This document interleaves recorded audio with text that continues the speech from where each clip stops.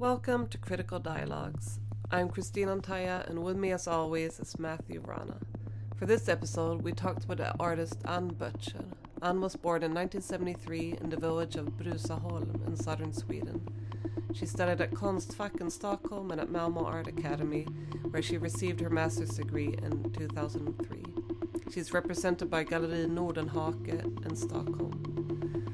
Ann just opened a big exhibition at Malmö Konsthall featuring works from the past 20 years, including large textile works and her well-known drawings of spruces.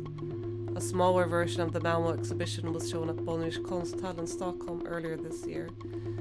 She has also exhibited at Malmö Konstmuseum, Vandalorum, Index and Moderna Museet. She's participated in group exhibitions at venues including He Art Museum in Hyundai in China, Konsthall Stavanger, Lunds Konsthall, Malmö Konstmuseum, Magasin 3, Vok Kunsthalle in Vienna and Konsthall Charlottenburg, and PS1 MoMA. In this conversation, Ann reflects on doing a mid-career survey exhibition, drawing's status as a minor practice, and art's potential to intervene in history. Without further ado, here's our dialogue with Ann Butcher. So hi Ann, welcome to our studio. We're very happy that you could be with us today. We always start by asking our guests how they would describe the art scene in Malmö and what it's like working as an artist in Malmö. Describing the art scene. And for me, since I lived here almost 20 years now, I graduated from Malmö Art Academy in 2003. And then I've been here, but on and off to other places. In a way, it was sort of... there were more galleries when I graduated. Younger galleries, older galleries. We had Elastic, Magnus Åkerlund, Johan Berggren. So I think it's sad in a way that that it's so hard to run a gallery here. Because the art scene can be so much more than galleries, obviously. But it's nice that they can be part of it. And I think I like that it's so many artists who stays put here after their education, and a lot of artists that seem to move here, especially maybe from Norway. There's a lot of Swedish artists who go there, but also Norwegian artists and Danish artists. I like Malmö. It's nice to work here. It can be silent here. I wouldn't say... I've been looking for another word than boring, because that's not really... But if you use it in a positive term, boring as in a positive term, because I used to live in Stockholm. I went to Konstfack first, the academy there, one of the academies. And it's so many inputs from the gallery scene, from the artist, from everything else. And here in Malmö, you have everything, even though it's not in smaller doses, you have it. So it's, I think it gives you a lot of time to work, which is nice. And that's also why I was an exchange student from Konstfack to Malmö Art Academy. So I went to San Francisco and Chicago, Frankfurt, I went to Malmö. But as did Bruno Lagomarsini. He came from Valand and I came from Konstfack the same year. And I thought that it was really nice to come to Malmö Art Academy, which had been... everyone looked about it as a super theoretical school at that time that was too much, and it shaped the students. But for me, it was totally different. I actually felt like you really got time to go into your work in a different way, and you were allowed to do that. And that's why I transferred and stayed there. Took my master. But it must be quite special now having this big exhibition at Malmö Konsthall, like the city where you've lived and worked for 20 years. Yes. It's always easier to have an exhibition further away. As further away as possible, it's easier, I think. But it hasn't been as hard as I thought. It has been more fun than I thought. It's been great to work with Mats Stjernstedt and Angela, that has been the project leader there. I love the building. That was a bit hard in the beginning, I thought. I thought it would be the biggest obstacle to try to handle, since it's such great architecture and has such history, and how to put in a show there to make that work without to make architecture and the show work in the same way. I mean, you've engaged a lot with kind of modernist architectural spaces before, and so I'm just kind of curious, what are some of the challenges that this Clas Ohlson, that's how you say it? I think so. Yeah. That this building sort of presents.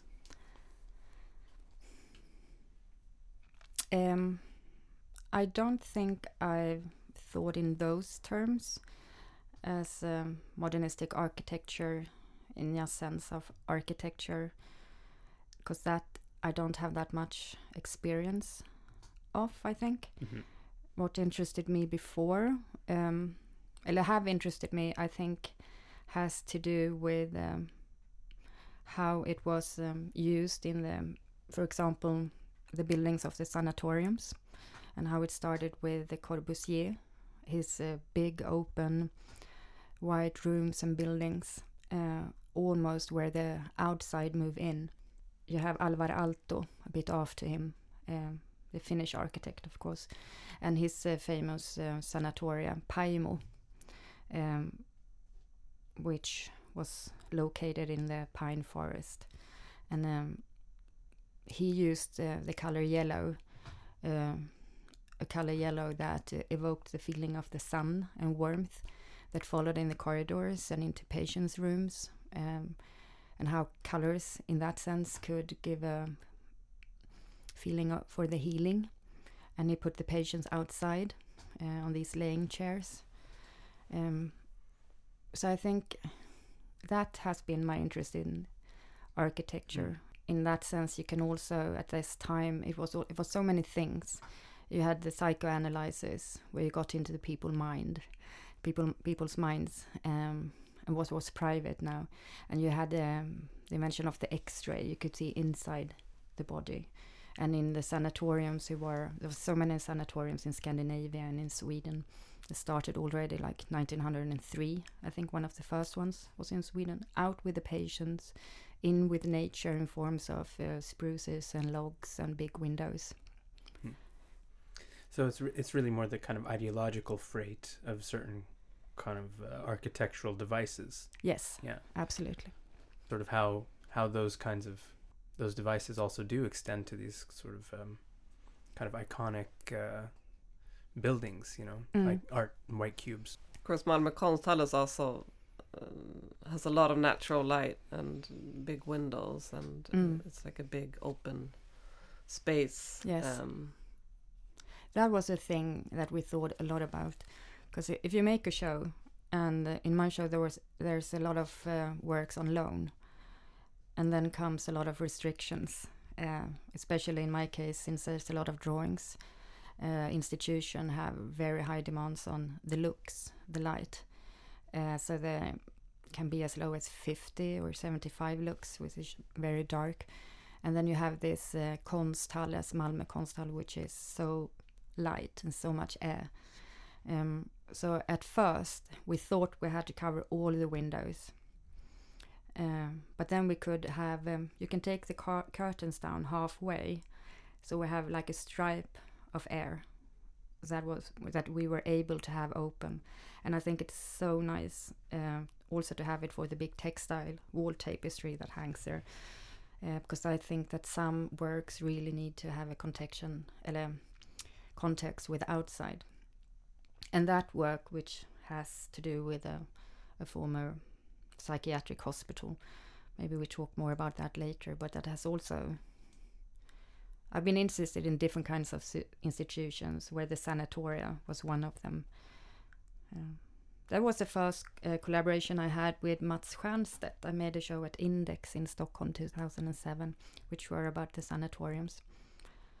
And then we made outside structure, which is sort of the same dimensions as they had in the early 1900s and 1930s. And they always were in the forest. We built such one and had it in the courtyard of Index in Stockholm. And we really wanted to do it here. But it wasn't space either inside and wasn't possible outside. But that part where the big tapestry is the part for sort of institutions for the mental mind, if you can say it like that. It's psychiatric hospitals, a sanatorium. I mean, the exhibition can be described, I guess, as kind of like a mid-career survey covering like 20 years of your practice. But there is also like a striking continuity, like, you know, it isn't easy to sort of follow a chronological kind of development if that's what a viewer would be looking for. But can you still see like ways that you have changed as an artist in the past decades? I think a lot of the themes, like almost all of them, have been there from the beginning. And that's probably why a lot of the techniques or motives and symbols have stuck with me all these years, because it's so many things that I've been wanted to comment on. But of course, when I was invited first to Bonnier's Konsthall, which was a smaller and previous version of this one, I heard that some people were a bit surprised that I would get such a big space, because I'm still considered with doing quite small drawings. And for some reason in my head, I was also there a bit like, I almost said no to having the show there, because I never imagined that I could fill it. And then we ended up having to exclude a lot of works. So the works have gotten so much bigger, other materials. And it hasn't been weaving and textile, I guess, have been like, the textile part was like a natural development of, because I started doing that on my own time, and then it translated into arts.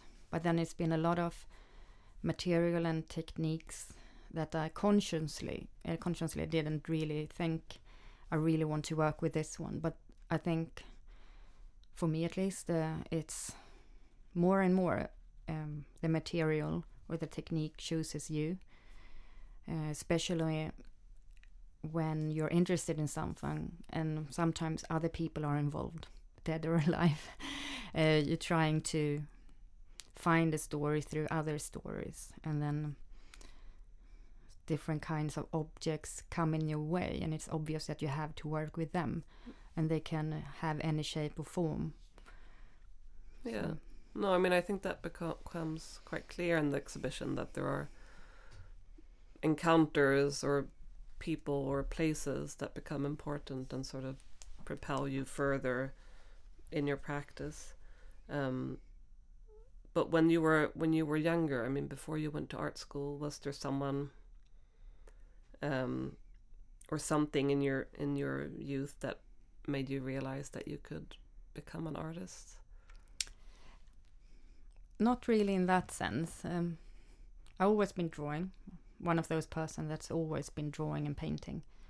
So that's been natural. But it's no one in my family that has gone to university or art schools. And I loved school. I thought it was really fun. So I knew I wanted to do that.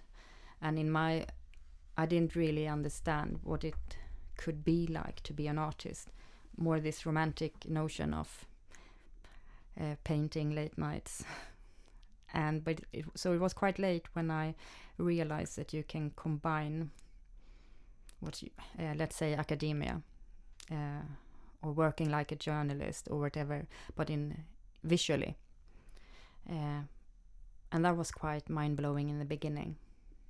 And so that's sort of how it started.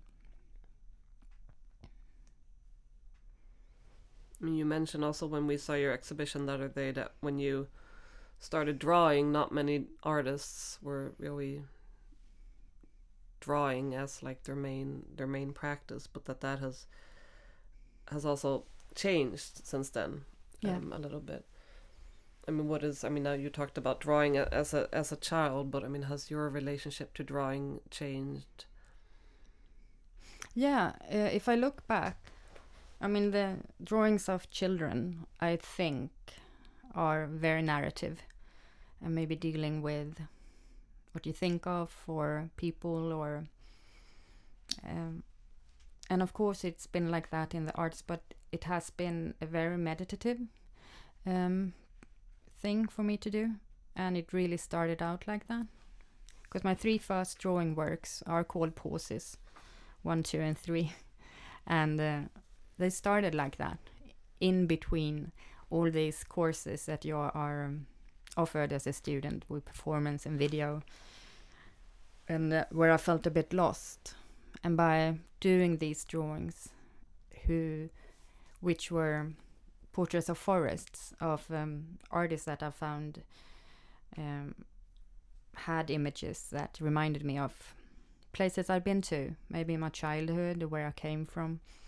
And it could be a painting of Caspar David Friedrich, Robert Adams, a clear cut from Oregon in the 1970s or 80s, and Watkins, an image of Yosemite. And even those are places that I hadn't been to, they really reminded me of specific places at home. So I started drawing them, and it was almost like I was scanning the picture, leaning my forehead in my hand, very intimate. And since they weren't really art and it wasn't important that I would show them, I didn't think of showing them. I didn't show them to anyone in the beginning. They were sort of in-betweens. So I just worked with them until, at different, like, pauses. And then, of course, it developed from there. If you read Landscape and Memory, which I read quite early by Simon Schama, I mean, and I guess the content is a beautiful landscape is just not a beautiful landscape. There's so much that has taken place there. And when you delve into that, I mean, there's so much to explore.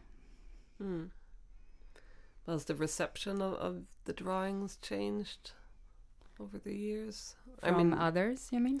Yeah, I mean, not the drawings themselves, but also just like having drawing as your main practice. Yeah, maybe that, I don't know if I really answer your question now, but I think that people still perceive that my practice is drawings, and some also prefer the drawings. If I sell works, I want to buy the drawings. It's still quite conformed that way. Even though if I make other works, I think it's still about the same thing. But I think that now drawing is a media that is quite natural for a lot of artists and people looking at it, which is nice, because in the beginning when I started doing them, they were perceived as, a lot of people were like, oh, finally, someone who knows their handicraft, like the technique. And the only thing that hinted to what I was interested in was the title, but the title still was just the tip of the iceberg and was so much more that it could be. Even though I think that some titles were quite, like Pointing Through a German Forest, that says quite a lot. I think. But you think, people maybe didn't read the title or didn't really. No, and of course you can't control that either. I think now at Malmö Konsthall, because there are a lot of text-based works. Some texts that I incorporate as works together with the works, or some work texts that are explanatory. But I know it's a lot of information to take in, especially when you gather 20 years and text has been quite a big part of your practice. So I really don't demand that you should go read everything. And I know that a lot of people go in there and you really look visually. Also at the textiles. And as you said, Matthew, which I thought about and was really nice, when we looked at a transit portal, which is a textile work of a hanging woven mat and a crocheted round one. And when you first saw it, for you it was like, what do you call it? Right, like the rings of a tree trunk. Yeah. Yeah. And of course it is. And of course that's a natural reading for an artist that's been working with trees for 20 years. And I like that.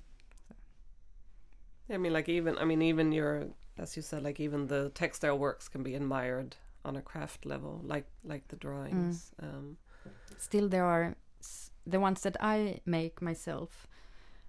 There's really, really, really simple techniques, but also I like them, and that's why I started doing them, because they were sort of the original when it comes to Scandinavian weaving. That these peasant women started with, recycling clothes and everything that couldn't be used anymore. So that's why I stuck with them. But technically, or in terms of handicraft, I like a lot of things like this. So I really admire real weavers who know the techniques, but I still get, if I want to do something more elaborate, there's help, which I often have received in form of collaborations with HV Studio, or HV Atelier. They have Friends of Handicraft in Stockholm. It's a really old organization that works with artists since 1879. The earliest work in the show is from 2003, I think. The Yosemite work, is it? It was my graduation show, but a lot of the drawings started earlier. I started doing them at Konstfack. Some of the earliest are from 2000. Oh, okay. I think it's the second year of my BA, and so the drawings were a little bit before that, but then my graduation show 2003 is this slideshow of Yosemite National Park, which was, we didn't have space for it at Bonniers in Stockholm earlier this year, and part of me was a bit relieved. It felt, but can I show a work that I did in school? Can that still be considered as an artwork? But of course the drawings are. I don't. And it was really fun for me to revisit it. I like it. So you think it fits in nicely with the? Yeah, it does. It does, because there's so many works. Of course, this has been very clear to me. That I knew it before, but really clear that there's so many works that deal with identity, nationalism, through nature, and how you reflect yourself, or a country reflects itself through its nature. Where Sweden has a bit more low-key, less dramatic approach, I think. Of course, we have the Romantic era as well, but we also have this allemansrätten. You go into the forest by yourself, it's private. And then you have these works that I made about Germany and America, and also recently China, where nature is really used in nationalistic political aspects. So it makes sense. In recent years, there has been a kind of reckoning with Swedish history in the arts, work that deals with sort of suppressed or repressed histories having to do with, for example, Sweden's role in the transatlantic slave trade, the colonization of Sapmi. And your work also engages these difficult histories, not the same histories, but different, equally difficult histories. For instance, your public artwork in the former Vipeholm Hospital, but also in the Sweden series, parts of which, as you just alluded to, sort of trouble narratives around Sweden's neutrality during the Second World War. So I'm kind of curious, like, to what extent would you say that these works are an attempt to kind of intervene or rewrite the historical record?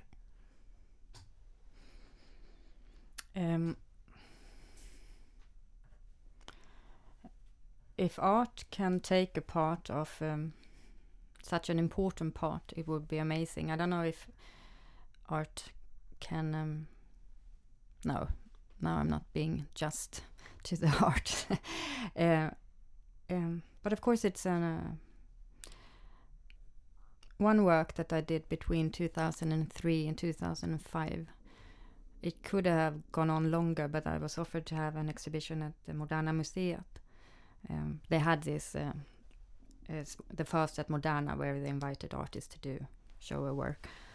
And then I had worked quite a long time with going through archives of the big museums, but also libraries, art museum, but also the Nordic Museum, and really see how far you can go into the history of just this tree that I've been portraying for a long time, or already had then, the spruce. And so it's a timeline from 1600 till today, basically, which looks through its history and how it came to be like a sign or a symbol for what Sweden can stand for, or Swedish people. And there's different branches and categories which one deals with nationalism. And of course, then it starts with the national romantic era. These painters, we have one in Sweden, Markus Larsson, which was later taken on of the Swedish nationalists as a real Swedish artist.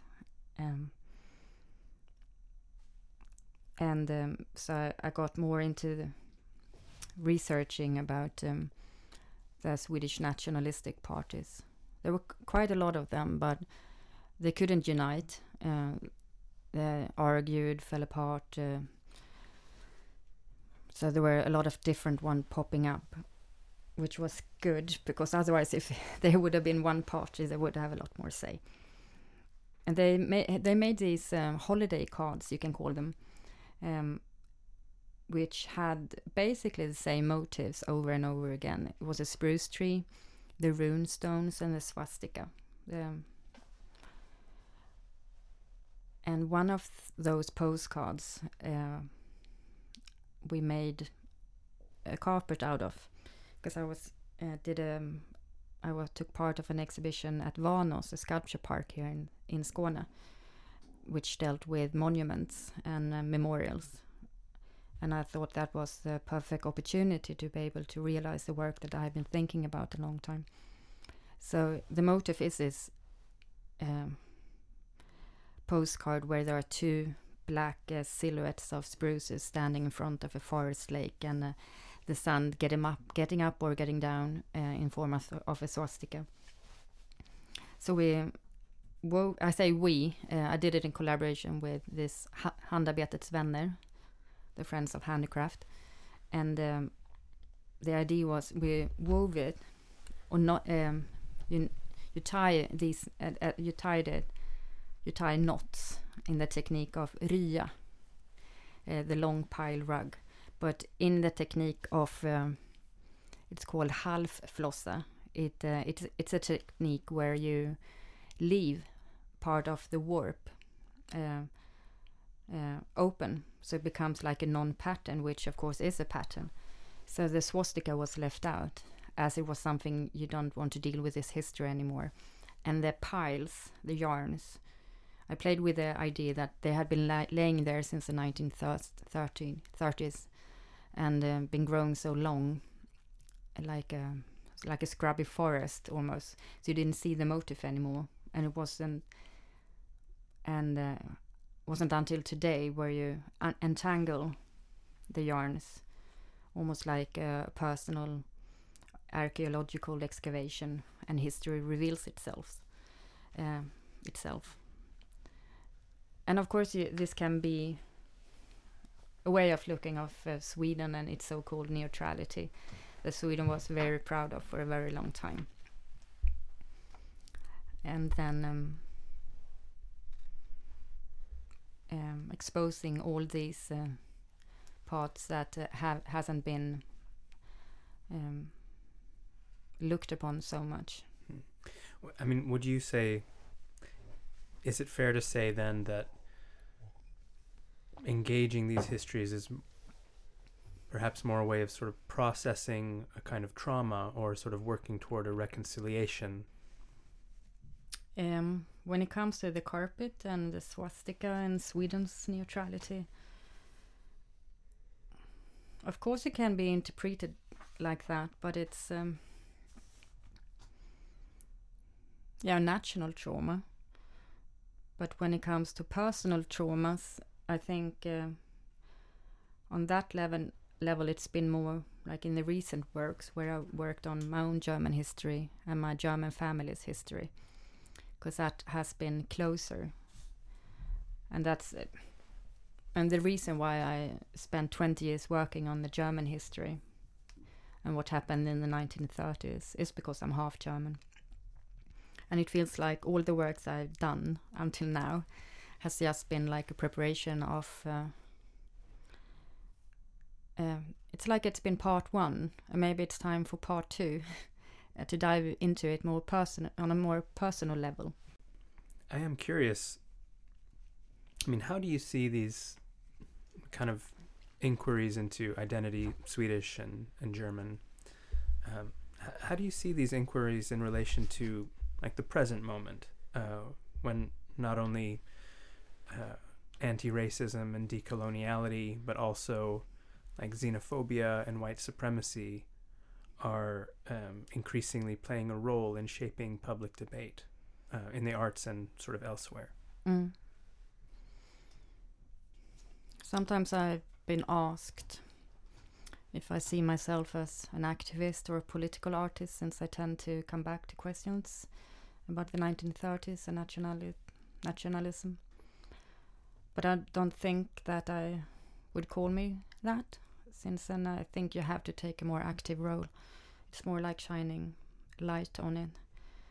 But I also think if I look at that carpet, which has the swastika in the light of a Swedish party, it feels like, I've been wondering if I would do it today. I feel like the piles, the yarns, maybe shouldn't be that long.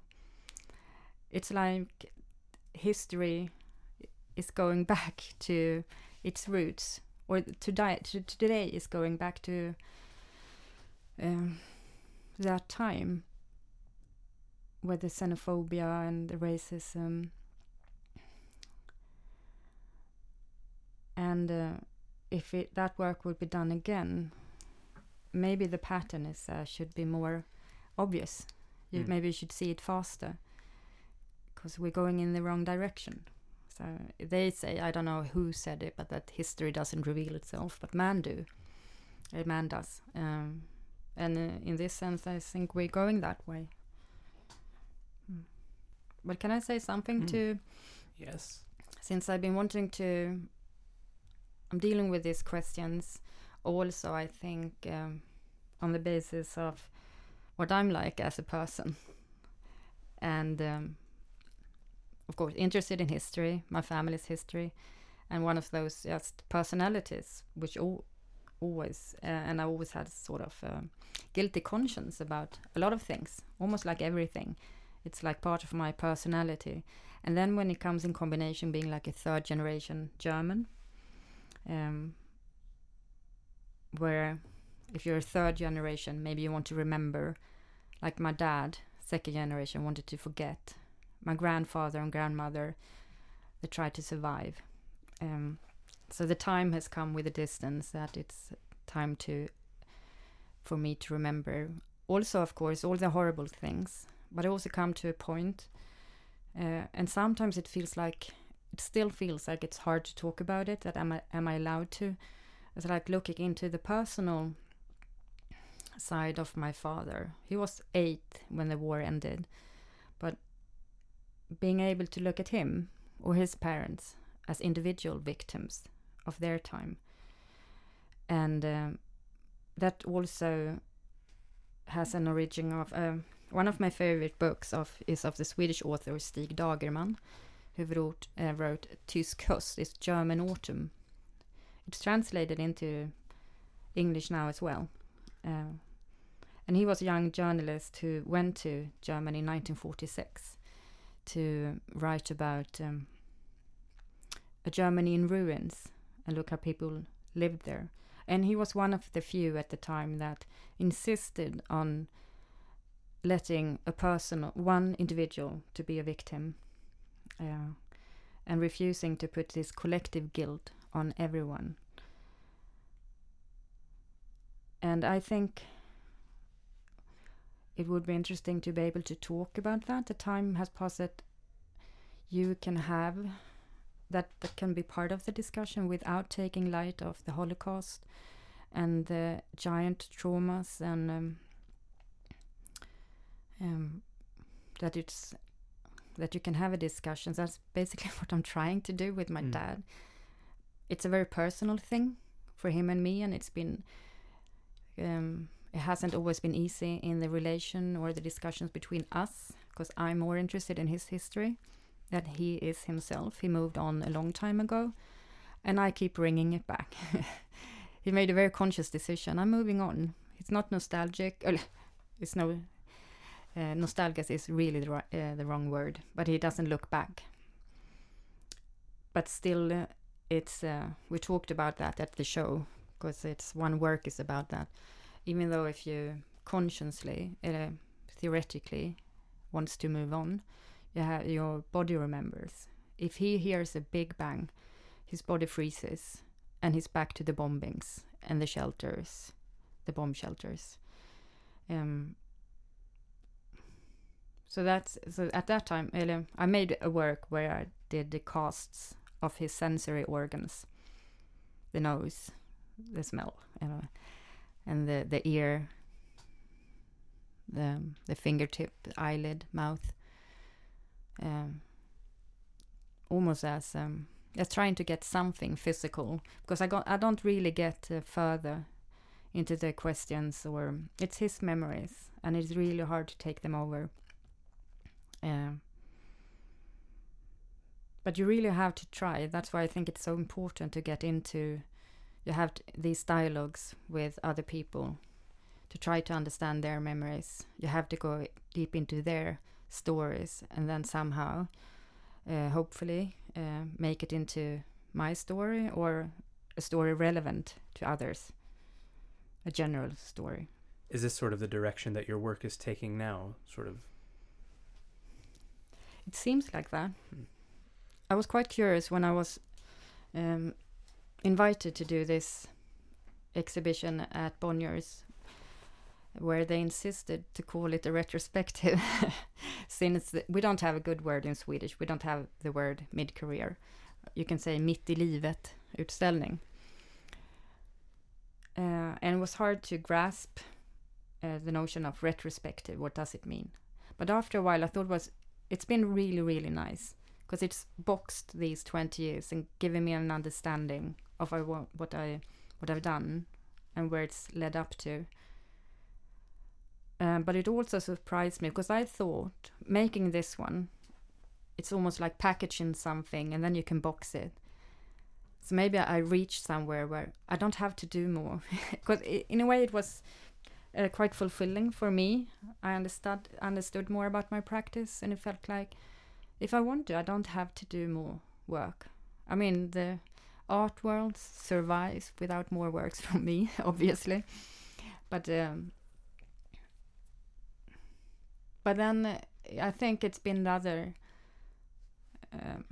other side of it.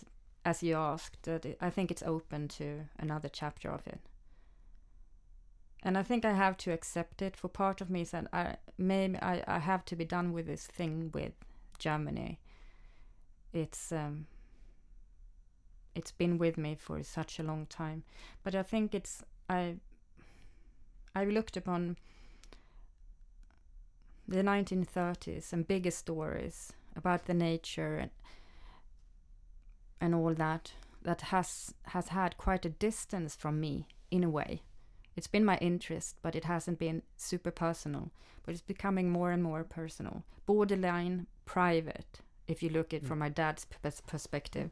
So that's a hard line, I think. Because I really, of course, don't want to do anything that makes him uneasy, especially not when he's over 80. So I think, but it's getting more and more personal for me, and hopefully that can also be. I mean, personal starting points. Hopefully, they can also be general for a lot of people.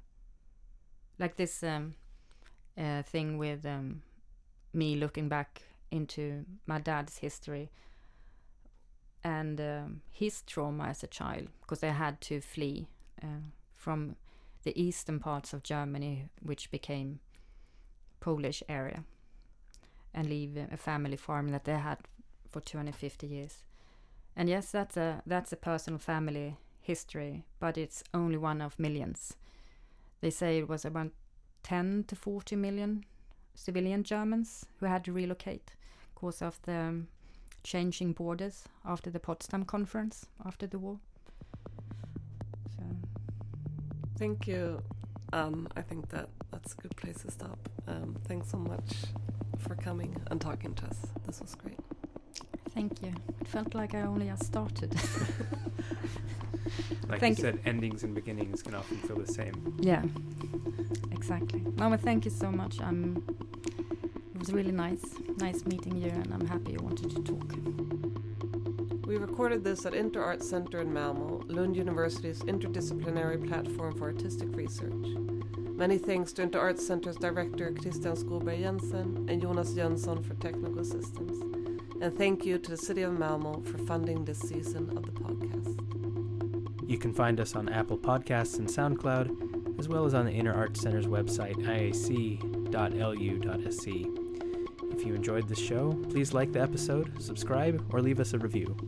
Or, if you have questions or comments, or would just like to get in touch, send us a message at critical.dialogues, dialogs, @gmail.com, or find us on Facebook or Instagram.